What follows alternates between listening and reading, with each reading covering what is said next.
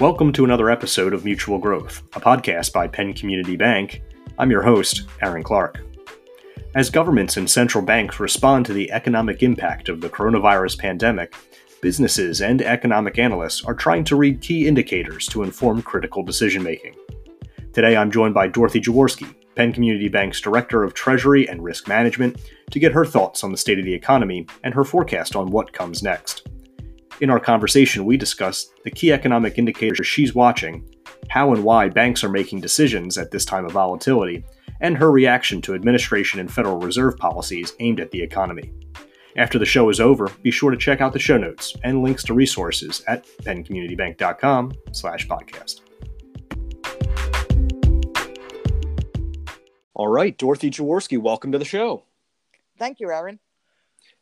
Well, I'm sure you, like everyone else, is getting used to your new schedule, your new workstation maybe at home as we work from home. Can you tell us how you've been? I've been pretty good. I moved between my living room, dining room, and kitchen most of the day. It's a full circuit of the world, yes, it sounds like. It is. Well, a lot to cover in this episode today. I'm really excited to have you on. Before we begin, can you just give everyone listening at home an idea of who you are, what your background is, and your role at Penn Community Bank? Yes. I'm the treasurer of Penn Community Bank, and that means I'm in charge of managing the balance sheet, which includes loans, deposits, investments, funding, and capital. And I have to worry about what interest rate changes mean for us in terms of our income, and I make sure we have cash available when needed. And I also handle the market and interest rate risk management for the bank. I've worked at Penn Community and predecessor bank, First Federal of Bucks County, for 15 years. But in the 30 years before that, I worked at 3 community banks, including a mortgage company, and 2 large regional banks. So my career was affected by mergers, but the benefit was that I ended up here at Penn Community. Well, we're certainly glad to have you on a team, especially at a time like this. Obviously, the first thing on everyone's mind, and in our first episode, we spoke to Christian Wagner, obviously with Penn Investment Advisors, specifically about the volatility of the market and its impact on the economy. Can you speak to what you see as driving the volatility? And is there any underlying economic conditions which may be making it worse, or maybe even preventing it from being worse? Yes. I've talked to Christian many times about the markets and especially volatility, and his insights are great, so I always rely on him. The markets they're generally forward-looking, and when there's uncertainty and bad news, especially now about the coronavirus, trading tends to become very volatile. And contributing to that volatility was the Federal Reserve was lowering interest rates. And in March, they did 2 large emergency rate cuts, which led to more uncertainty as to why they might have done that, or what do they know that we don't. There was a rush for liquidity in the stock and bond markets as fund managers were trying to raise cash for investors selling their holdings. That led to many price distortions in stocks, which is probably the most visible because they mention that on TV every day, but also in a lot of the bond markets. Treasuries, agencies, corporates, commercial paper had several bad weeks, and municipal bonds. But probably what was most striking was the trouble in the Treasury bond trading, something I had never seen before. The prices were not fair when fund managers were trying to sell. But the Federal Reserve stepped in with repo and borrowing programs to backstop most of these markets. So they have calmed down, thankfully. And then I just wanted to mention, just the other day, something new for all of us. We saw oil prices on the futures contracts settle at negative $37, which meant that a buyer would have to pay someone to take the contract. And that was a first for all of us, negative oil prices. Yeah, I think so. Think back to all those years where we had the exact opposite issue. Certainly, a lot of things different today than then. Yes. So a key part of your job is obviously trying to suss through all this information. You rely on key indicators to make some of those calls for the bank. And Can you speak to what indicators you watch? And I know you and I have talked in the past about the yield curve. Is that something that folks should be keeping an eye on at this time? Yes, I think so, Aaron. There's many indicators out there that are forward-looking, and one of them is the yield curve that's available to us every day.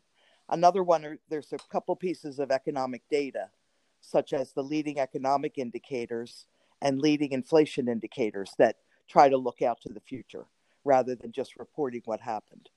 But I tend to rely on the yield curve because it's generally a signal of it's where investors believe rates are headed, based on the economic outlook and inflation. It's actually probably one of the best indicators. Mm-hmm. And if it's considered what people call steep, that would be where long-term rates are a lot higher than short-term ones. The implication is that there's really good economic growth and chances for higher inflation, and they expect rates to go up in the future. However, today we have a flatter yield curve, which implies a weak economy and little to no inflation. And I'll give you an example. The 10-year Treasury is at 0.60%, and the 2-year Treasury yield is at 0.20%. So that's not much of a spread, for, say, Mm-hmm. banks in their lending. Sure. We usually lend long-term loans, short-term financing, and it's not much of a reward for investors and savers to lock up their funds. So really what that's telling us today is that rates are not going to rise much. They're not expected to for a long time because the economy's weak and inflation's not really a threat. Gotcha.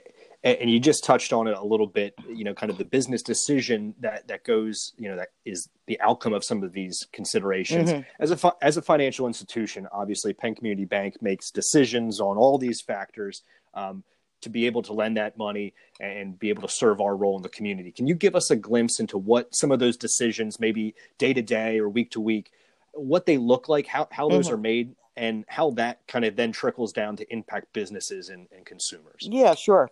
We have a finance team. I don't have to work by myself usually. I work for the CFO, and there's other people in finance that we're constantly looking and making decisions on loan pricing, deposit pricing. We have to decide the types of loans that we want to focus on. Generally, we do that in strategic planning. But we've decided, we want to be part of both business lending and consumer lending, which includes mortgages. And, they have their own risks. They're very long-term assets, or the potential to be, but they can also prepay when customers choose to refinance if rates come down. So we have to make decisions on how many mortgages, we want to do and hold on our balance sheet. We also make decisions on opening new branches, and then we have to decide what risks to hedge. One I just mentioned would be the mortgage prepayment risk, given our outlook for rates. And of course, the outlook right now is, very low rates for a while. By a while, I mean at least the next probably 2 years or so. And we monitor loan and deposit balance changes as the economy changes. And our investment and borrowing decisions are all built right around that. And just to piggyback on that, Dorothy, I think something that I actually just talked to our CFO, Charles Field, about yesterday in another interview, just for folks out there who maybe, they hear that, they understand that banks and financial institutions are businesses, but also know that there's some uncertainty and unsettled waters on the economic front. Can you just reassure folks about, the safety and soundness of Penn Community Bank as a financial organization? Yes, of course. Being a mutual bank, we've always made the determination to hold higher than required capital levels, and that's probably the key for us. Our leverage ratio is about 12%, and our total capital at year-end 2019 was $295 million. In our annual report, we show that we have excess capital, and here's the range, from $122 million to $168 million, depending on which ratio is reviewed. But in any case, about 7% higher than the required regulatory levels to meet well-capitalized status. So, we want customers to view our bank as very strong due to the strong capital. Sure. And secondly, we worry about having enough loan loss reserves just in case the economy, is not so good, like in today's situation. Mm-hmm. And we also worry about liquidity, making sure we can meet customers' needs for cash, both on the borrowing and deposit side. Well, then hopefully that can provide a little bit of solace, some good news that obviously the folks that have their money in the bank or loans with the bank, that they're in good shape. And I always want to make a point mm-hmm. to put that out there, especially in a time like this where we're seeing so much turmoil. Right. So, definitely. Speaking of that, and it seemed like I'm asking you all these downer questions, but obviously we've seen a lot of uncertainty, plenty of differences between this event and past economic downturns. Mm-hmm. But thinking back to what people maybe are able to refer to or try and find a point in the past that they can at least understand or conceptualize. For some, that maybe is the Great Depression of their parents or grandparents. Others maybe think of the 2008 Great Recession. Mm-hmm. Is there any parallels or any context that you can provide for anyone between today and maybe those events? Yeah, certainly. My mother just turned 90 years old on Monday. Oh, congratulations. So she was born at the beginning of the Great Depression of the 1930s. Wow. So she would remember that. And she has told us that they were forever hungry. That was what she remembers most from her childhood. So, having witnessed many of these financial market and economic crises in my career, and I'll name a few of them because some of them were, very bad and they lasted a long time. The recession of the early 1980s, the crash of 1987, there was a CRE crisis in 1990, the tech bubble burst in the stock market in the year 2000. We had September 11th, 2001, and the housing and mortgage crisis and the Great Recession of 2008. But I've learned that while many of these will be very similar in, crises, they come with unique challenges, but all come with volatile financial markets. So that is one constant. Volatility increases during these crises. The current coronavirus crisis was pretty much a forced shutdown of a significant part of the economy, and it led to many employee layoffs. But basically what the shutdown did, it destroyed demand for products and services and left many businesses such as restaurants, hotels, airlines with little or no revenue. So, we're expecting GDP to decline, and I say we, a collective financial markets, to decline in the second quarter. Mm-hmm. The decline, I'll mention a little bit later, will be very large and will rival, the GDP decline seen in the Great Depression. But this situation's different because we're going to have that decline, but we're also going to have what most people believe will be a swift improvement in subsequent quarters due to pent-up demand, once the economy's reopening. Mm-hmm. So, basically, I think this crisis will last several quarters, not 2 years like the 2008 Great Recession, and not a decade like the Great Depression.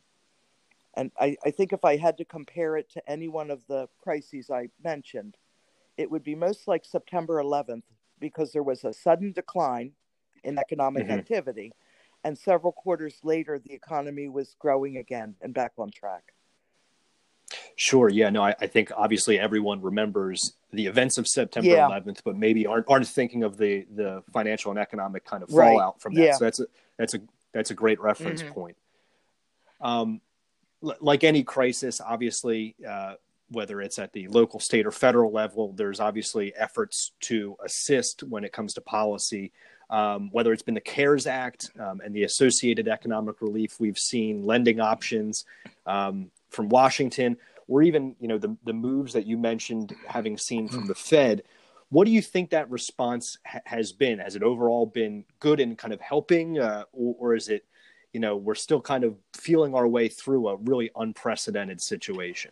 Well, we're still feeling our way, but I do believe that both the Federal Reserve and Congress, they acted very decisively and very appropriately in providing relief to individuals and businesses. And notice I said relief, not stimulus. This is just, lost revenue, lost salaries. They're relieving people, trying to fill in with cash that those people have lost. The Fed cut rates 2 times in March, and they added another 3.4 or $3 to $4 trillion in lending programs to support the financial markets. So I do think that Fed Chairman Powell, I think he's a real hero. That he came through. He stepped in decisively and calmed the markets when they needed the Fed most. Congress also acted appropriately, and they passed the $2.3 trillion in relief bills, including the CARES Act, and that got the needed cash right into the hands of people, people and businesses that desperately needed it. Another hero of that situation was Secretary of the Treasury, Steve Mnuchin, who negotiated, to get, payments to individuals and the small business program.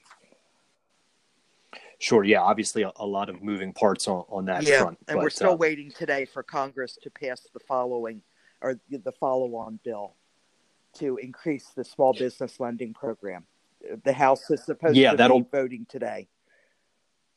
Yeah, that'll be an interesting, thing for us to continue monitoring, and maybe we can have you back on in a couple of weeks, hopefully, as things get better. But to see what congressional action continues to look like as the response for this, is going to be so large. Right. I wouldn't be a good interviewer if I didn't ask you to take a look into your crystal ball as best you can, taking all the things that we've discussed into consideration, and can you give a sense of where you think we're heading, maybe in this pandemic period, but also what does a post-pandemic economy look like? Yeah, I think I can provide a couple. The projections will not be mine, of course. I don't have a field of economists working for me, but I do have access to, the financial markets and all of their projections. And I will say that the projections right now have to be so difficult because parts of the economy are open. Some people are working from home, and it looks like the business is shuttered, but it's not. And then some parts are clearly closed. So, all I can compare us to is last year we grew at 2.3% in GDP, and the size of our economy was $21 trillion for the year. So, I don't think anybody will be surprised when I say we're not going to be near this in 2020. But there's estimates by the Federal Reserve of St. Louis that we are losing an astounding $25 billion per day during the lockdown and crisis. If that goes on for 90 days, it's close to $2 trillion, which coincidentally is the amount Congress is trying to pipe into the economy. But some of the economic projections, they sound frightening, for the second quarter. And there's a wide range of economic projections. I've seen anywhere from negative 14% to negative 40% annualized, which is the large. If it came in at the negative 40%, that would be the largest ever. Even the Fed of St. Louis shows they project negative 30% for the second quarter. But the good news is the third quarter is expected to bounce back at anywhere from plus 2% to plus 23%. So you can see how difficult it is to project based on these ranges. Unemployment, no one's going to be surprised when they see the unemployment rate rising because people are out of work now. But if that rate heads up, it's expected to fall back down by year end, but perhaps not to the lows we had already seen. But, as Congress stepped in with the CARES Act and the follow-on that we're expecting today, they'll actually be adding a huge amount of new debt to fund these programs. So that will likely keep GDP growth at 1 to 1.5% in the next few years, rather than the 2% that we experiencing for, say, the past 10 years. But, as bad as that second quarter is, there's widespread hope for the third and fourth quarters. And the positive news is we have overcome every crisis that I mentioned to you before. And I do believe we'll overcome this one too. No, you're right. That is absolutely a positive note, and certainly the right note for us to wrap up on. Before I let you go, I know you produce a great quarterly economic update. For anyone listening who wants to get access to that, learn a little bit more about what indicators you're watching, and get added to that list, how can they sign up to receive that directly to their inbox? Yeah, what they can do, they can add a message on our website or contact me directly. You can call the bank or email. And if you'd like to be added to our email distribution, just let us know. Another alternative is to like us or follow us on Facebook or LinkedIn, because we routinely post it there. Nope, that's a great point. We'll make sure to have that contact information in the show notes for everyone. And that'll be fantastic. Well, Dorothy Jaworski, we covered a lot today, but thank you so much for joining us. Stay safe and be well. Thank you so much, Aaron. It was a pleasure to be with you today, and stay safe.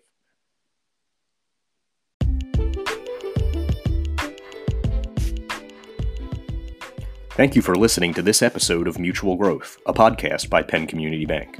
If you enjoyed today's episode, be sure to subscribe and leave us a rating. And, as always, keep up with the latest from Penn Community Bank by following us on Instagram and Facebook at Penn Community Bank and connecting with us on LinkedIn.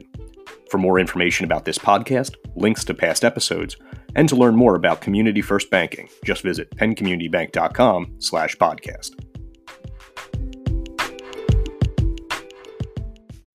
Mutual Growth is the official podcast of Penn Community Bank, member FDIC, equal housing lender. It is produced for the benefit of current and prospective customers and partner organizations. This program is provided solely for educational and entertainment purposes. The information contained herein is based on sources believed to be reliable, but is not represented to be complete, and its accuracy is not guaranteed. The opinions, views, and estimates expressed are those of the presenters at the date of production and are subject to change without notice. Please email marketing@penncommunitybank.com regarding booking or repurposing any part of this podcast.